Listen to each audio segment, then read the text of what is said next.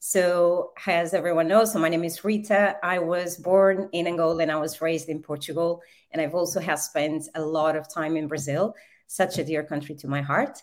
My background is digital and media agencies, and then I transitioned into management consulting.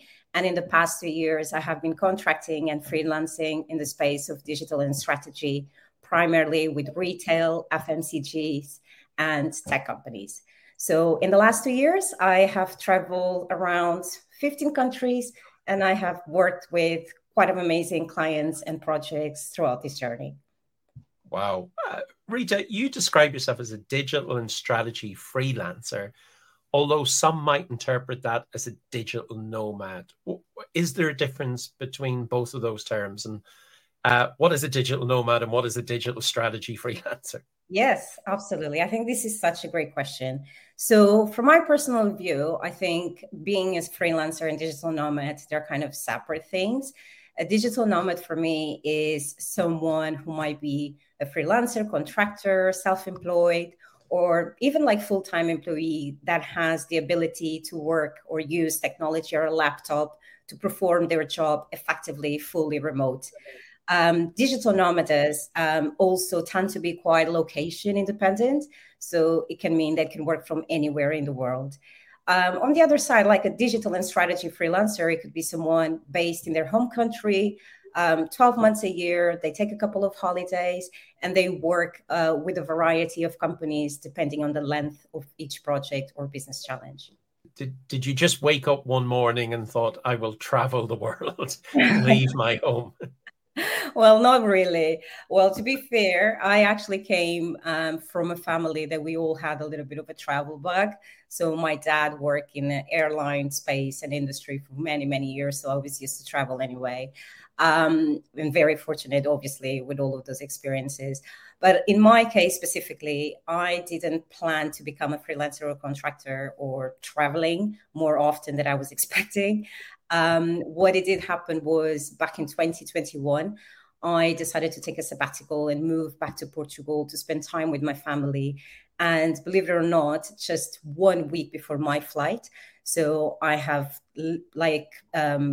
left my accommodation, put everything on a storage, literally was living out of a suitcase. And I got a recruitment process reactivated with a large social media company to take a contractor position. So I was not expecting. I thought it was just going to be just another call, just another round of an interview. But I was super, super lucky. And I got the interview and the position on the spot. So the client stakeholders, the company, they were absolutely amazing. So they did allow me to actually take some time to reset and work remotely from Portugal. And from there, I actually started traveling. I got more contracts. All of them, they have been remote. So super, super lucky so far. But I also spent quite a lot of time in the UK. 6 months of my year, I'm in the UK, where I tend to split my time between London and beautiful Cornwall. Describe what you do then, just to bring it a little bit to life. Apart from all I've heard is Portugal, yep. Brazil, Cornwall. I'm just attracted to the locations. But it is work as well, isn't it? It's not just, parties and pina coladas. Oh, absolutely. So I work primarily in digital transformation, strategy, and customer experience. So a lot of the roles that I have taken in the past on previous projects include program management, product owner, business analyst. Typically, my day-to-day, it's definitely a 9 to 5. So I think there's a lot of this perception that contractors or freelancers, they work 2 hours a day. They then go to the beach and they're sipping cocktails. I would love if I could do that. I'm not at that stage. My contracts, they tend to be full-time and they demand and they expect a lot of senior stakeholder engagement and leading teams. All of the projects, they have been absolutely fantastic for my professional growth. I have been learning a lot, and I love being part of their teams. Rita, give us some of the practical stuff that you need, because you mentioned suitcase and laptop, but I'm sure there's more than that. So what sort of tech? What do you need to organize? What about visas? What about tax? What about all the things that make this lifestyle possible and practical? Yeah, absolutely. I think that's such a good question. And so many people ask me that. I would say that you would have a couple of considerations before actually embarking into this lifestyle. So the things that I would think first is definitely your job. So thinking about the clients and the companies you want to work with, the type of projects, the pace of those projects, your exposure to stakeholders and teams, the environment, the culture, because all of that is really important to determine what kind of environment you need to be so you're actually performing your job productively and effectively. So as I said, like in my case, I do tend to work with corporates and blue chip organizations. So leading remote workshops or calls, sitting at the beach, it doesn't work for me. However, if you're a freelancer, that you might be a ghostwriter, for example, a more relaxed environment might be absolutely fine. And then the second one is thinking about the business model for you as a freelancer and a contractor. So what is your pricing strategy? How many clients you want to work for a year? What kind of desired income you're kind of expecting to get every year? How many projects? What is the length of the projects you want to have? And then the third one, I would definitely say about all of these admin and practicalities that you need to kind of bear in mind when you want to kind of embark on a digital nomadic lifestyle. So thinking about regions you want to go, the type of culture, nomads, laws, taxes. I typically work with umbrella companies. So regardless if my contracts are inside or outside, I only have my taxes processes with them just to make sure everything is in order. And also kind of bringing kind of all kind of supportive tech that you might need to kind of make sure you look professional on a camera and you don't have connectivity issues. So I typically have 3 different chargers at least, just to make sure one of them won't fail. I have an external camera as well. If lighting is not very on my side in the kind of accommodation I'm staying, and I have a portable internet kind of provider. So it's very, very helpful. You literally just put like a local SIM card and you can get 4G, 5G, obviously, anywhere in the world. What are the cons of the lifestyle? I hear a lot of pros, lots of nice places, amazing people, great lifestyle. But what are the cons? Oh, I think there is definitely a few cons, like any other lifestyle. For me, what I think the logistics and organizing all of your accommodation can be pretty exhausting. So London, it tends to be my home base. So if I need to go back to London for 3 months and 2 months, just finding something that it's affordable in my preferred locations, it can be very hard. On the other side, when you're abroad, it can be hard a little bit sometimes to adjust to a very different time zone. So I had experience in working in the Middle East, and it was absolutely fine. I was kind of starting working from 11 a.m. in the morning. I was going to the beach, and then I would be finishing in the evening, and that worked really well for me. On the other side, when I was in South America, I was starting my day at 5:30 in the morning, absolutely sleepy and a little bit tired, to be honest. But I still kind of enjoy it. And I think there's also a little bit of an aspect of being or feeling lonely sometimes.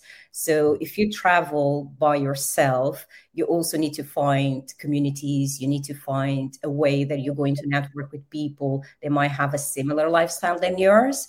Otherwise, you just don't have anyone to talk with, and you're just working with your client every day or your clients. So it's just thinking about hobbies, experiences, and just a way to keep your life a little bit active for sure. And is there tips or advice you would give to someone in terms of both the consulting end as to how to get a client, what are good clients look like, the locations you go to, and the communities that you might jump into? Definitely. I think when it comes to client acquisition, I think this is very bespoke, depending on the kind of field and the industry you're kind of working on. For my case, and for the type of contracts that I'm pitching and I'm positioning myself, I find recruitment agencies my most valuable resource for sure. It takes time to build a relationship. It takes time to kind of find them, but they do exist. And once you have built a repertoire with them, so you had a contract, you had an extension, your recruiter is going to be promoting you and encouraging you to get more contracts with them. So you don't need to be actively kind of pursuing things in the market, let's say, but you still have to do that job. I'm going to be honest. The other tips that I'll give, like one, I think the most critical advices and what I talk about with people they want to kind of take the leap in this space is being very, very clear about the services and the proposition and how you position yourself in the market. A lot of people think, oh, I don't know what I do. I don't know what I can offer. You do know, actually, because if you look on your back experience, you're going to see transferable skills that you can bring to anything you want to do from a freelancing basis, for sure. But I think getting that clicked, it can take a while. It did take me a while, perhaps a year and a half. And I think the reason behind that is because when you come from media, digital agencies, management consulting, which is a blend of everything, I thought I'm so generalist. But then I kind of figure it out based on the contracts that I was having and also my own professional development that I'm very suited for program management. I'm very suited to customer experience. Obviously, I have a lot of experience in FMCG and retail. So that's the space that I'm investing in my relationships and also on the projects that I want to work with. Yeah, because that is the interesting bit. You've talked about recruiters now and employers and bosses and colleagues and everyone else, as well as your local community. It feels like a lot of communication throughout the end. What advice would you give to someone who's thinking of starting this lifestyle? I think the first advice is definitely enjoy the journey. I think I speak with a lot of people, and especially this week, I have been speaking with a lot of people that wants to start freelancing. And what I hear from them is that they want to do a huge career and lifestyle shift. They kind of said, like, it's not that I don't like my job, but I don't necessarily want to be stick to the same thing for the next 10 years of my life. So if you want to start freelancing, you need to be clear about your motivations. If it's just going to be financial, yeah, but life should be more about financial and should be more about your income as well. So what exactly do you want to achieve for yourself, for your own personal growth? Enjoy the journey, enjoy and live outside of your laptop, live outside of your Netflix, live outside of your commuting time.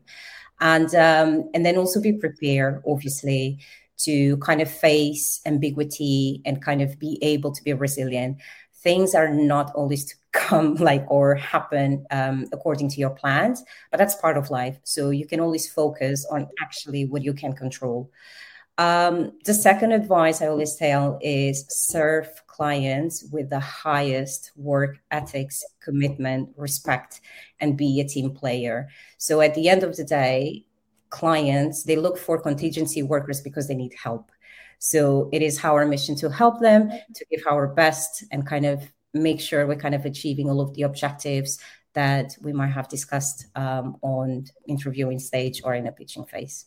There must, in addition to the lifestyle, be a wonderful financial benefit to this on the basis that presumably you could work in a much cheaper location and therefore your money would go further, or you could position yourself, Rita, in a much more friendly tax zone so that ultimately the disposable income that you have got to give you the financial freedom to allow you to explore more opportunities in that country exist as well. I choose the locations where I think there's going to be a benefit for me from a professional perspective and a personal perspective. But I also recognize there's quite a lot of digital nomads that might choose other locations, Bali or cities in Vietnam, because obviously the cost of living is going to be a little bit cheaper. However, you also need to think about how often you're going to stay in that country, because you might be actually be in a position that you need to do a little bit of double taxing and you have to report your income as a foreign kind of income. I think that's kind of how it says. Yeah. So I think it's absolutely fine. It's whatever works best for people and what they think it's the best recipe, in terms of money and places to live. So yeah, there's different models for everyone. Combination of everything to suit everyone. Rita, how did people find out a little bit more about you and your lifestyle? So I do share a couple of stories sometimes on LinkedIn. So that's my platform. That's where I kind of bring my voice, my authentic self. I talk about freelancing. I talk about remote working, digital nomadic lifestyles, and I share sometimes some stories of people that I meet, places that I have been, what I like, what I didn't like. And also, I have a separate platform, which is Medium, where I share articles every month about innovation, technology, or just topics that really, really excite me. So if everyone wants to follow, we can then share some links.